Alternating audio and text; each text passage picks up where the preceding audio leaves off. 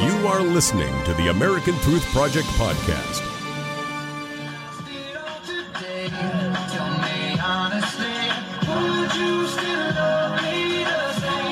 Now at America Trends, we only talk about what your social media says is trending. We broadcast daily to you from our studios in the California sunshine. We beam into 32 million homes and counting. Make sure yours is one of them. Go to you2america.com, enter your zip code if your local cable company doesn't carry the premier social television network.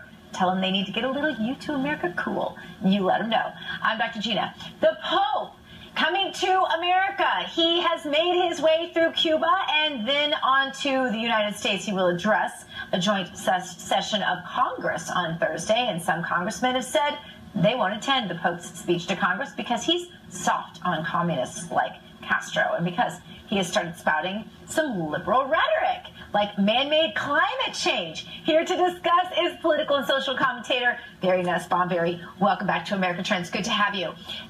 Is this Pope a political activist? Not only, Gina, is he a political activist, he believes that's the Catholic thing to do. He says a good Catholic should meddle in social issues, and he's making that the motto of his papacy.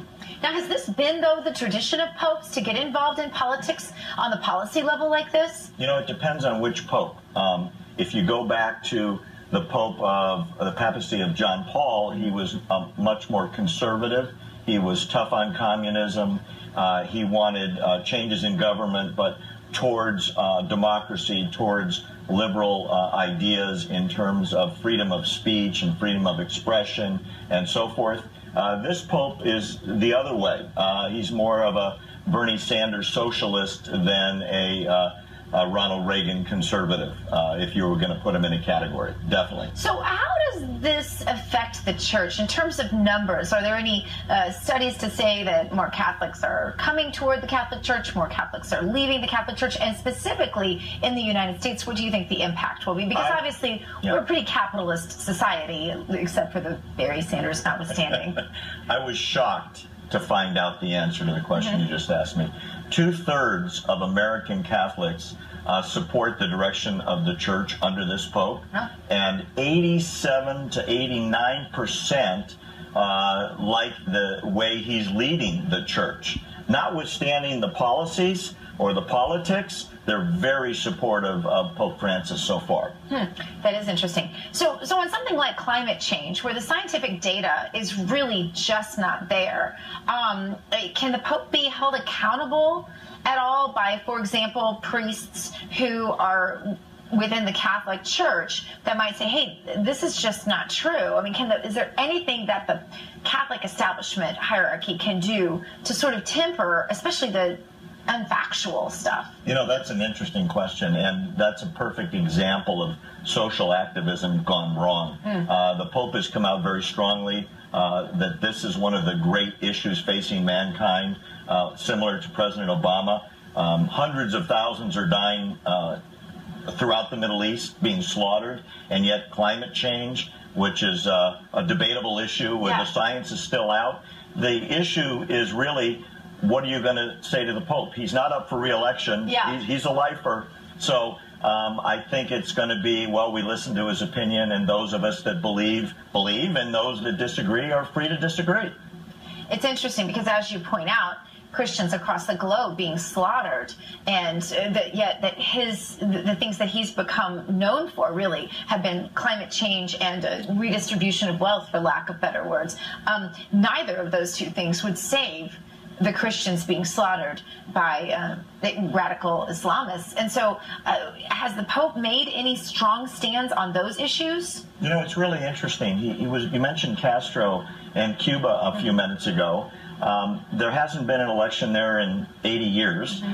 You're free to speak out against the Castro brothers, and you'll end up either dead or in prison for the rest of your life.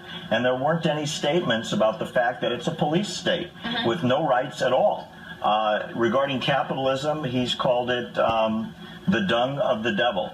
So it's clear where he stands in terms of socialism versus capitalism. This is not John Paul. This is Bernie Sanders in papal garb. And that is his direction. And sadly, as you point out, the slaughter in the Middle East, especially of Christians, is unprecedented in generations. Right. And the only statements that are coming out are, please take in the refugees, which now are several 100,000 Muslims fleeing the slaughter in Syria. Right. Which Christians, by the way, can't flee. Right. Right. I would have liked to have seen some more interaction by the Pope while the slaughter was going on throughout Iraq and northern Syria, where entire communities had less than a day to convert, flee, or die. Right.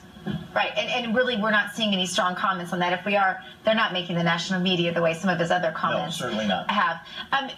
So there's no rule, I guess, within the Catholic Church about consistency among popes. You point out Pope John Paul, obviously a proponent of capitalism. This pope, kind of the counter opposite, and that's okay. I would think that would be so confusing to Catholics.